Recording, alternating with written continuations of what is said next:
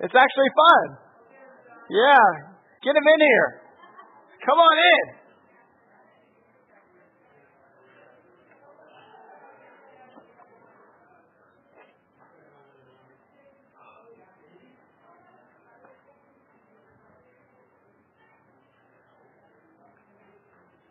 Okay.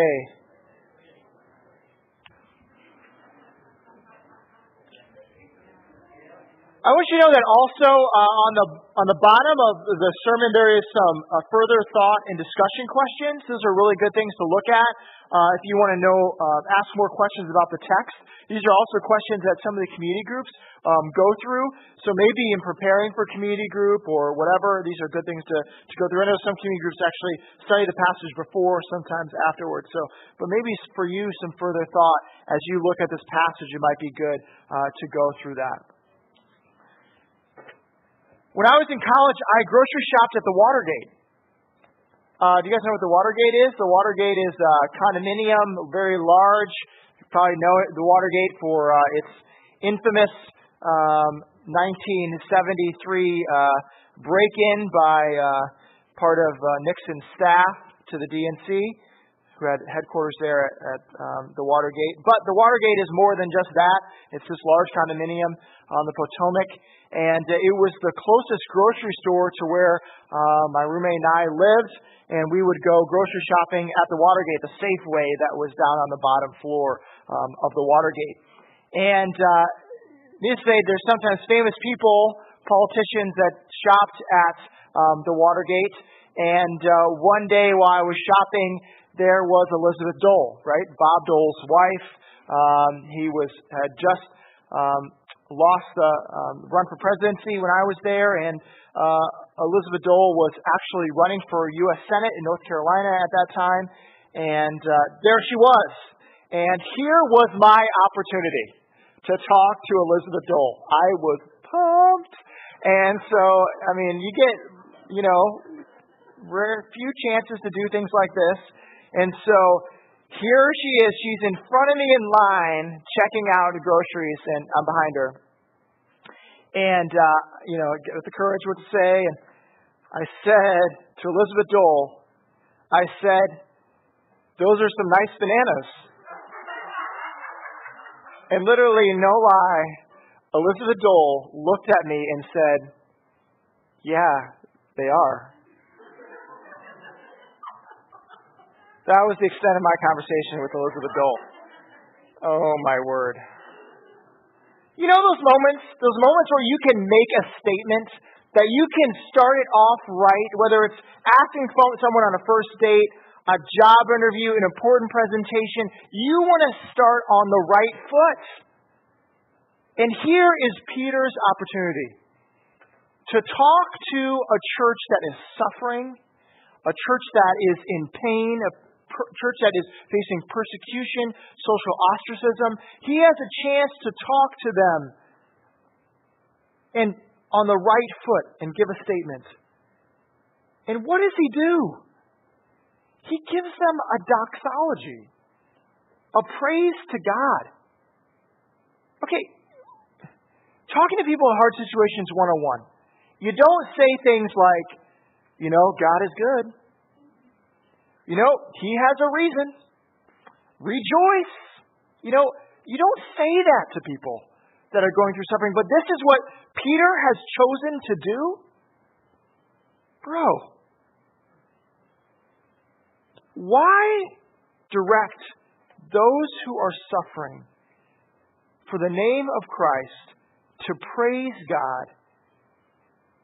Why direct those who are suffering to praise God and to praise His story of redemption? Let's find out, shall we? Let's look together. 1 Peter 1, verse 3. Blessed be the God and Father of our Lord Jesus Christ.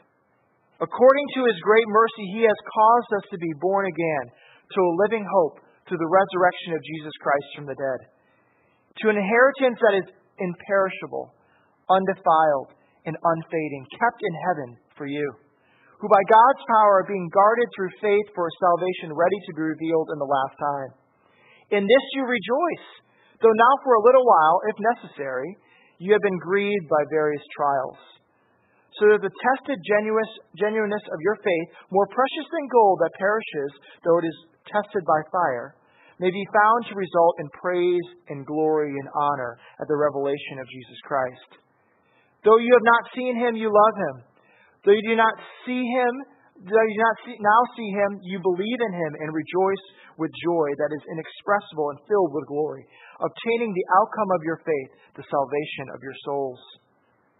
Concerning this salvation, the prophets who prophesied about the grace that was to be yours searched and inquired carefully, inquiring what person or time the Spirit of Christ in them was indicating when he predicted the sufferings of Christ and the subsequent glories.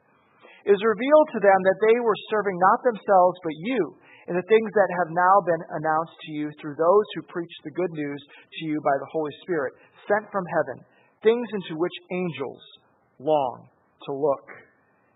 The grass withers, the flower fades, but the word of our God will stand forever. Amen. Let's pray. God, this is your word. This is the doxology and praise to you. God, let this praise well up in our hearts, despite anything that we're facing. Pray these things in your Son's name. Amen. Well, again, welcome. We're starting a series in the book of 1 Peter that will take us in the winter and the spring. And we have seen so far that this book of 1 Peter is a resume of the Christian life. Okay?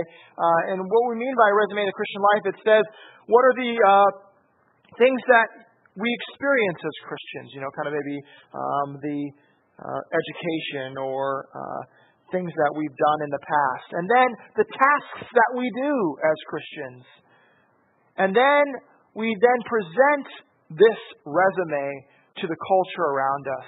This is what it means to believe in Christ. This is what it means in what we do for Christ.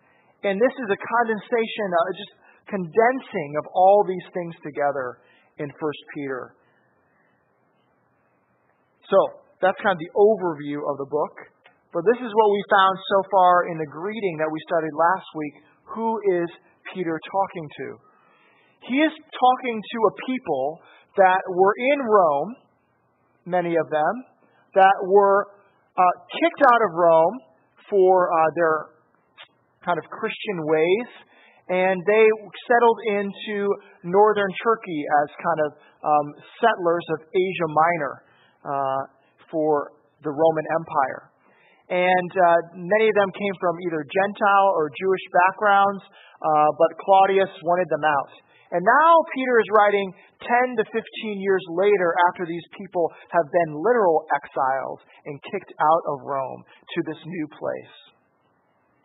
And we see that while they are exiles, literally, they also are exiles figuratively and spiritually in a world that is foreign, a world that you face suffering, in a world that doesn't always identify with those that live for the kingdom of God and for Jesus Christ. And also we saw that even though that we are separated by millennia, even though that we are separated by thousands of miles, we still live in a culture that is a place where we are exiles as Christians. It looks different, but we are also can fall into that category. So that's kind of what we looked at last week. And now Peter goes past this greeting into what he is going to do to encourage and speak to these individuals. And he does it with a doxology, a praise to God. And he uses lots of transcendent language, like God the Father, Jesus Christ, the Spirit of Christ. He uses words like rejoice and salvation and faith and glory and angels and salvation. Loaded, transcendent language that if we have grown up in church and gone through liturgies, we've said these words over and over again. And On top of that, he uses a lot of run-on sentences, okay? This is just a long sentences with independent clauses and dependent clauses, all these things that are like, oh, how do I fit this all together? I mean, if I'm going to talk to someone that is facing suffering, I want to give them the 5 steps, the 5 steps of what you need to do to deal with suffering in your life and trials for standing for Jesus. But this is not what Peter has decided to do. Instead, he's given them a doxology. But in these 9 verses is such richness, is such a message of this narrative of the gospel, a narrative of what Christianity is, the Old Testament and the New Testament, and Christ figuring into it, that is so rich that it will actually give hope to people that are living in a story of suffering. So in these 9 verses is a story that is incredibly rich. So will you join me as we unpack this story? Can we do it? Sound good? Okay, let's do it. Let's start. Verse 3, okay? And he says this doxology, "Blessed be to the God and Father of our Lord Jesus Christ." Why should we bless him? Because according to his great mercy, he has caused us to be born again. So, this born again language, he has called us to a new life, a new way to live. He is again echoing the thoughts of Jesus, who we started this 2 weeks ago when Mike Wensler came, the same language that Jesus gave to Nicodemus. Born again language, that you need to live a new life. And Nicodemus' question, does that mean I climb back in my mother's womb? No, it's a spiritual rebirth that comes from the Lord to be able to see things that you had not seen before. Okay, tell me about that. Well, I guess my best example of that, is Neo, right? The Matrix, right? Remember Neo? Doesn't he have a rebirth, right? When he takes the pill and he wakes up in that goo, and then he realizes in waking up in that, you guys seen The Matrix? It's like an American film. But the idea that he was born, he lived in a story he didn't realize. That actually there had been a war between artificial intelligence and humans, and he woke up to realize that most humans had been enslaved in this virtual world. And finally, when he woke to this, he realized this is a story I had not seen before. A narrative of how the world works that I did not even realize.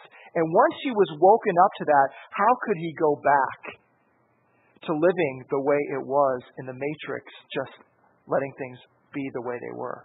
He couldn't. It was impossible.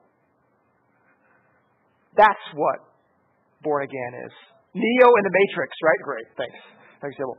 I think, though, the language born again is also very tricky in our context in Wisconsin. I don't know if you know this, but Wisconsin is the state that the most people identify with being religious, the highest place in the United States that people say, I'm religious, but the lowest place where people say, I am born again.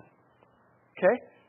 The highest amount of people that say, I'm religious, but the least amount of people that say, I am born again. I can give many reasons for that, but I think some reasons are, one, that the born again language is the idea that it's some Kentucky big tent revival, right? That's what it means to be born again. Or it means that I identify with some political party. That's what it means to be born again. Or maybe being born again is some emotional response or some religious fervor in you that means being born again. So in a place where we're not Southerners, for one. Two, when you identify as politically, we don't like that very much, considering how we vote in Wisconsin from both parties. And then thirdly and lastly, that we're not always the most emotional people in Wisconsin. It would make sense that born-again language is hard. But is that what born-again means? Absolutely not. We see that Nicodemus, but him being born again, did it mean that he had to be emotional, that he had to be this or that? It depended on him being good? No, absolutely not. In fact, even good people, even righteous people, even people that have things together need to be born again. This is everyone needs to come into the realization of the narrative and the story and how God has created this world. Born again is for everyone. So for anyone to see this story, to see this narrative, to see this praise of God, they have to be spiritually born again to see the narrative and story that God is bringing to this world. We saw in the Matrix that there was a lot of frustration among Neo and those interacting with those people that did not get the story. They were stuck in that world, not understanding how the world really worked. And no matter what language you used, they just did not understand. But instead, we see with this, that if you then identify with this story, that there is something greater than we could even realize of what's happening in this world. A hope, an inheritance, a salvation that unless you're born again, you cannot see it. Go with me and see, what does it mean to be born again? What are the things that are shown to them? Look with me again in verse 3. It says this, He calls us to be born again to a living hope through the resurrection of Jesus Christ from the dead. So one thing, you're born again to a living hope. Second, you're born again to an inheritance that is imperishable, undefiled, and unfading, kept in heaven for you. And lastly and thirdly, this born again means that who by God's power you've been guarded through faith for what? A salvation ready to reveal to you in the last time. A hope, an inheritance, and a salvation. Peter is saying to them, you are given something when you are born again that is so great and so good that this world sometimes does not see. Now, understand, in the Roman Empire at that time, there was a large segment of the population that believed in something called existentialism. The idea that past this world there was really nothing, that you had to live for the moment and what was there. We would call it modern day nihilism. And the thing is, the Roman Empire had opulence, had beauty, had poetry, had such amazing things that you could just live for the moment and wouldn't have to live for any future hope, inheritance, or salvation because what you have now. Now, that is not always what the Christians in the church at that time were experiencing in Asia Minor. They were kind of on the bottom rung, so they couldn't always see that. But this is what was tempting to them.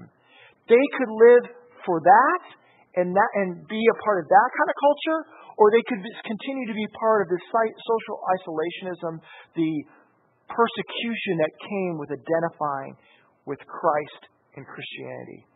What would draw them? Well, I'm a Dave Matthews fan. Any Dave Matthews fans, maybe? No one's going to admit that, are they? No. Jason Gridley is like, no, please, I'm not going to admit that. But I love Dave, but I think he speaks to this in the culture, right? Tripping Billies, drink and be merry because tomorrow we die. Nihilism is a huge part of American culture. Conquer what is before you right now, because past that, there is nothing. Don't believe me? I'll tell you something that you're going to think is insane. My brother owns a paintball field in Poinet, Wisconsin. He rents a paintball field out a few times a year to a LARP group. Do you know what a LARP group is? Live action role play. And for 24 hours, hundreds of these people, come to this my brother's paintball field, and they have these medieval outfits on that they wear for 24 hours. And they aren't cheap outfits. Some of them spend hundreds, and my brother said thousands of dollars on these outfits. And they act like these people, right? And they also have fake love money that they spend. Okay? It gets crazier, right? Some of you might, this might appreciate that there are different stratus or guilds or ranks. So you can be like a serf, and then you can be like a lord up there. And for 24 hours, the serfs cannot have any food from the table. They only get the leftovers, literally the leftovers from the higher-ranking people, and they just eat that, right? These are hundreds of people that are doing this not just one time a year, but multiple times a year for 24 hours, spending lots of money doing it. A hope, a salvation, an inheritance in a virtual world. Somebody say, that's insane. That's crazy. I would never do something like that. Or maybe that's fun. But I would never spend money on something like that. I would never spend hours upon hours before a video screen playing video games. I would never spend hours upon hours working on a car or on my career, neglecting other things.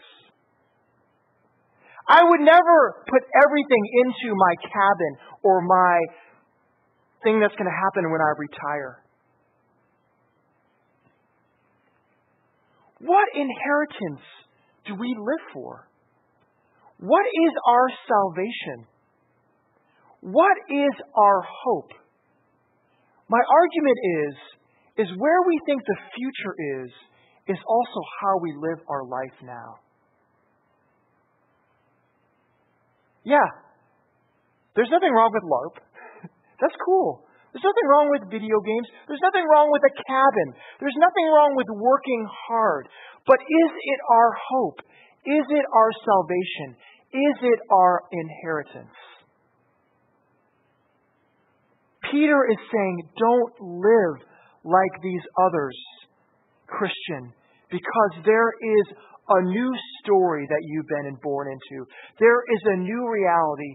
There is a salvation, an inheritance, and a hope that is greater than anything that this world has. But the truth is, it's hard for those that are facing these trials and persecutions because of their beliefs, because they believe in Christ, to realize that God is really for them. It is still hard. As much as you say that hope is there, it is difficult because we are facing trials now. So go on with me in verse 6, and this is what Peter says in his continual doxology. In this you rejoice, though now for a little while, if necessary, you have been grieved by various trials, so the tested genuineness of your faith, more precious than gold that perishes though is tested by fire, may be found to result in praise and glory and honor at the revelation of Jesus Christ. You see, verse 6 says, in this you rejoice. I find it very interesting.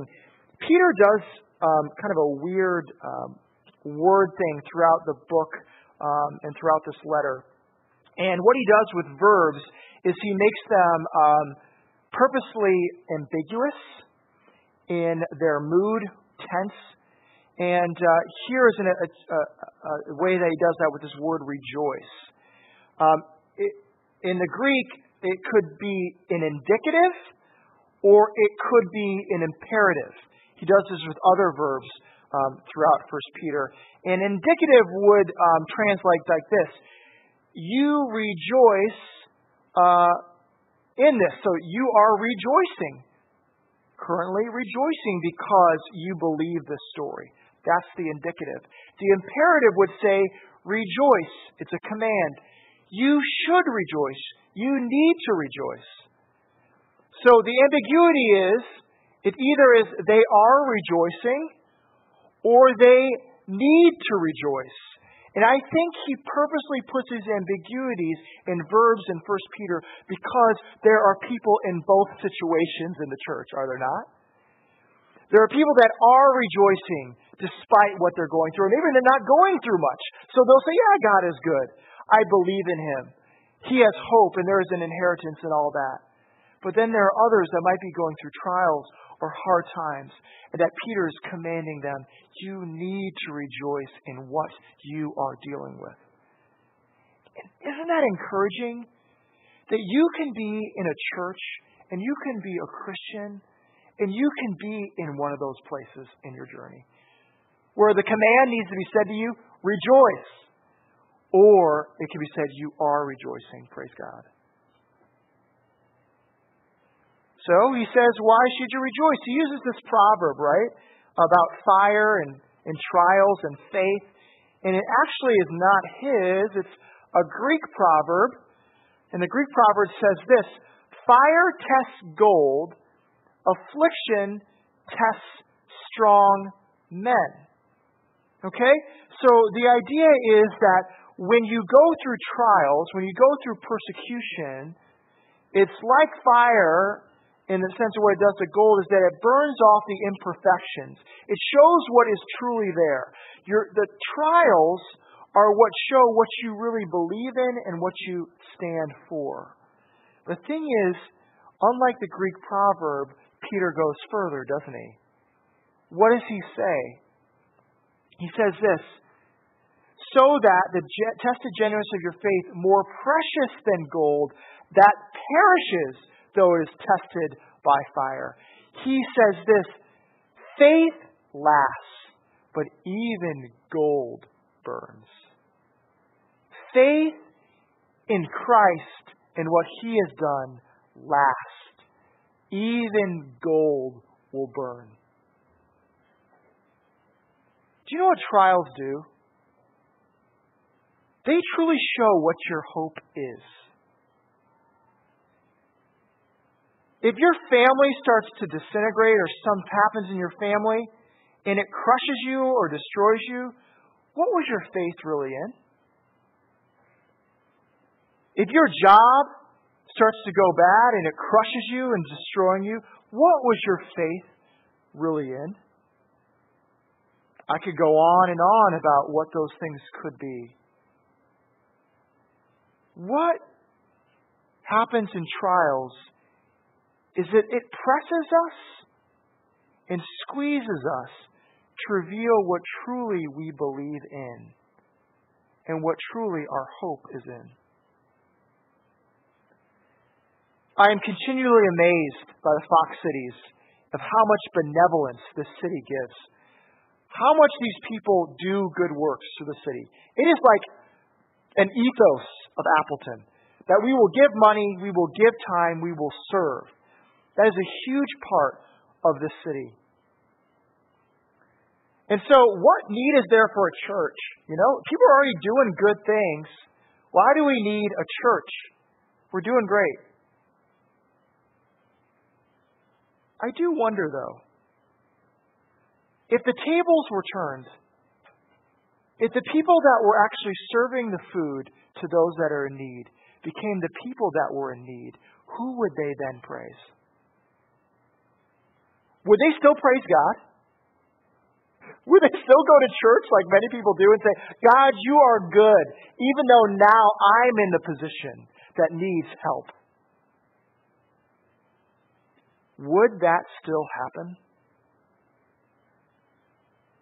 Is there still a need for people that are good and virtuous and righteous in this city to realize that they need to be born again into a different hope, into a different thing than they realize what Christianity is? Is that preachy enough for you? But I see that.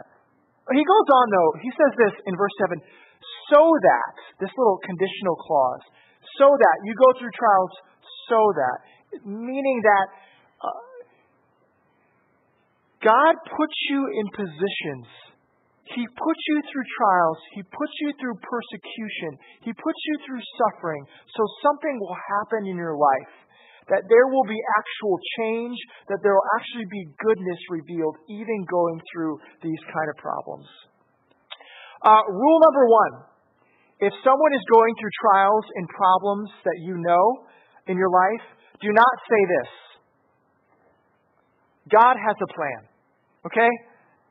Don't do that, okay? Wisdom says try to just listen to them and love them. But that's not the theme what Peter does. He does say God has a plan even when they are going through suffering. Now, when someone is going through suffering and pain and you've given enough time and there's wisdom to then speak into what they're dealing with, I would encourage you that you can start to say this. And this is what this argument might look like. This is what some people say to me that are going through major pain and suffering and how they then view God. How could God allow this? How could God, a good God, allow this to happen in my life? He is unjust. He is not right. He is not for me. I play this logical game with people when they say that. I'm a little confused by what you're saying. The reason I'm confused by what you're saying is that you say, this is Alvin Plantinga's argument, Notre Dame philosophy professor. I look at you, if you think that God is big enough to get angry at for his injustice, can he not then be big enough to do something in your life that you don't know what the end outcomes would be? That he's actually doing something in your life for the good, for his purposes, for his reasons? You can't both be mad at God at his injustice, that he's big enough to get mad at and angry about what he does certain things, but at the same time not say that he has things and reasons for why he does things in your life that you don't understand. Does that make sense? You can't have both.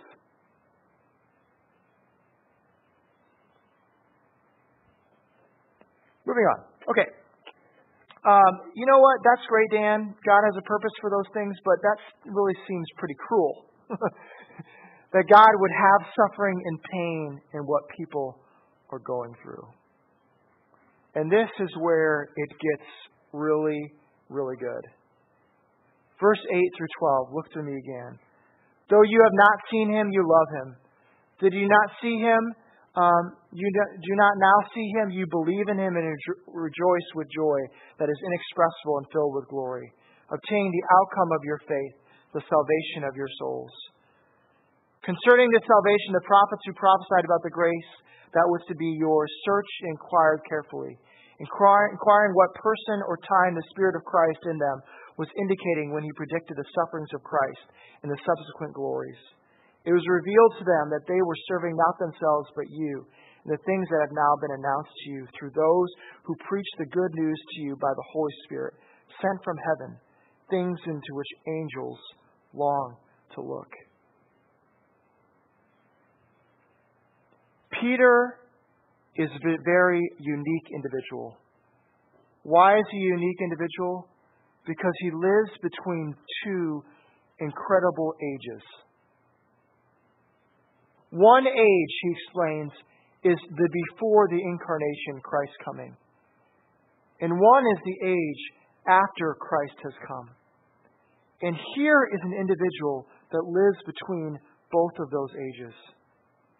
He can see the story unfold in front of him of God's redemptive plan for a broken world.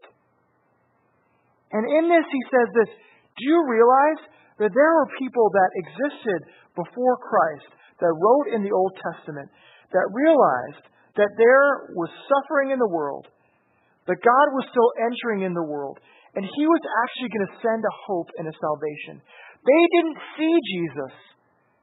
They had not seen him, but still Jesus' Spirit ministered to them and showed them that there would be a hope and a salvation to that world. And you know what? It came through Jesus, and now I have seen it and the apostles have seen it. And now you who are past Jesus' time, who did not see Jesus, can look backwards into what Jesus has done and see His redemption in this world, and then look forward that He will come again. Yes, you do not see, but even people in the Old Testament did not see, but they believed.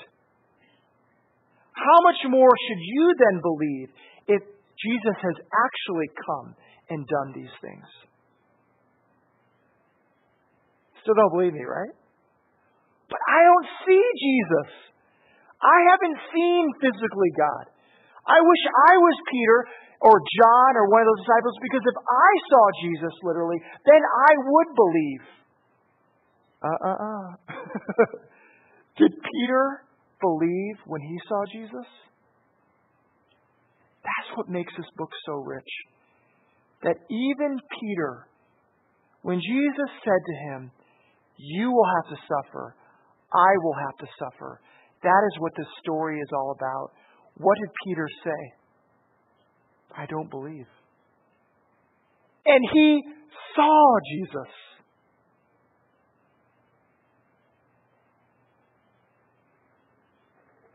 Man,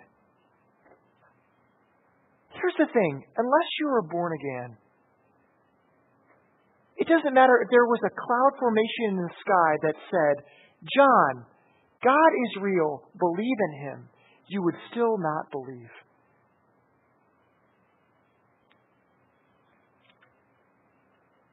Here's the thing.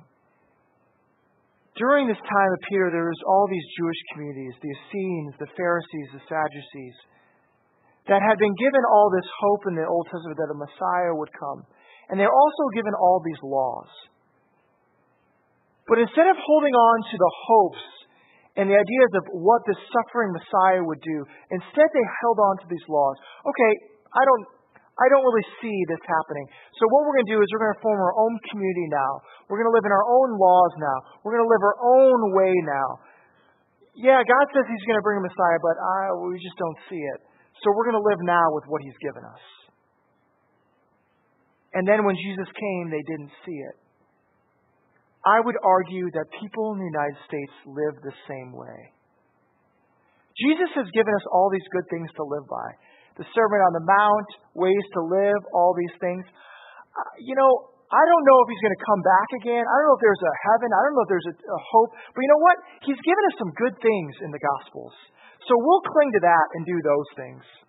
But that other stuff about talking about Him coming again, His hope for the way that He'll remake this world and it will be destroyed and something new will be made, I don't know about that. You know, it's easy to believe that in comfortable America, is it not? Where we're comfortable and fine and we're doing great. It's easy to say, what we have is what we get. But for those who live in suffering around the world, for those that are literally going through persecution, or literally not knowing where their next meal would come, this is true hope. That this world is broken, and Jesus will come to redeem a world that is not the way it's supposed to be. And for some of you that maybe are suffering through chronic illness, or have gone through so much pain in your life, you might also start clinging to that hope. I'm going to make a theological point to you. So it might be a little heavy, but please go with me here. Why do we have to suffer as Christians? Why do we have to do it? For emphasis, I'll move this over here.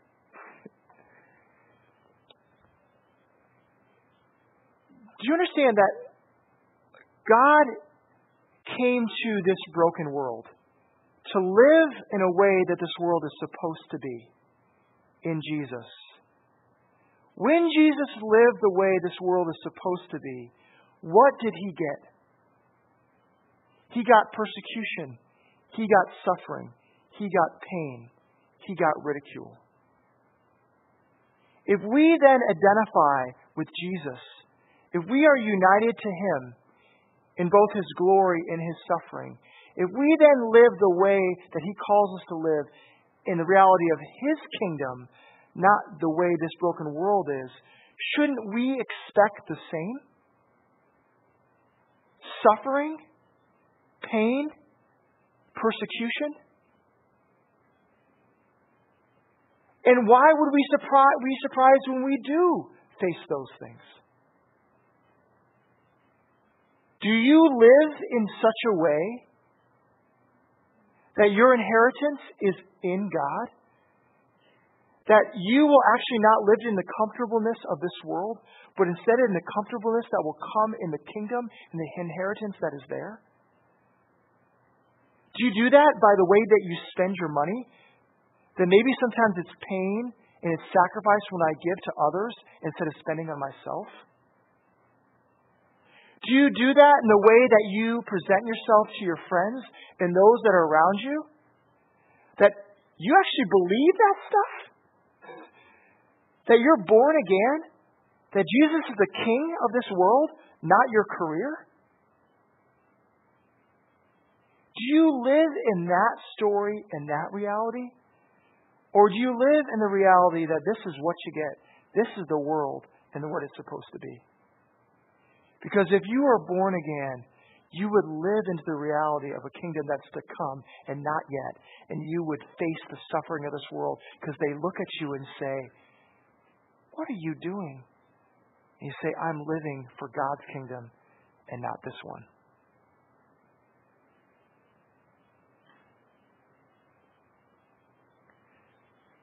You know, I watched The Matrix over and over again. I watched Star Wars over and over again. I watched Harry Potter over and over again. And the stories are rich every time I watch them. This narrative, right? The narrative that Neo is the salvation for the world. Or that Darth Vader, this evil character, actually redeems his son later on. Or that Snape, this guy that I hated throughout Harry Potter, was actually for Harry the whole time. And sometimes I like to read it over and over again. I like to long to look to these stories of redemption and purpose and watch the movies over and over again, just bask in them. This is what's so rich. At the end of this passage, it says this. This is the good news to you by the Holy Spirit sent from heaven, things into which angels long to look.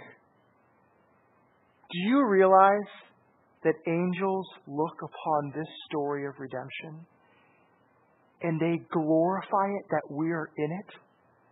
That we get to be partakers in this grand story of God's love for us? That they are like us watching those movies over and over again, saying how awesome that is. That they are saying, we wish we were in this story because it's so good and so magnificent and so glorious. Do you believe that? Do you believe that you are in a story that is so amazing? That we are in an age that Christ reigns and that He will come again? And that one day we will look back at it all and say, what a magnificent narrative that God created and built. And we will rejoice like the angels, saying, Holy, holy, holy is the Lord God Almighty, who was and is to come. Let's pray. Heavenly Father, I pray that we would see we are in this story of yours. That it is not just randomness. That in fact, there is a way that you are unfolding in our lives the story of your good news, even through trials and suffering. And God, we pray that those trials would cause us to say, all glory and honor be yours, because you are showing us more and more what your story is. Let's pray these things in your Son's name. Amen.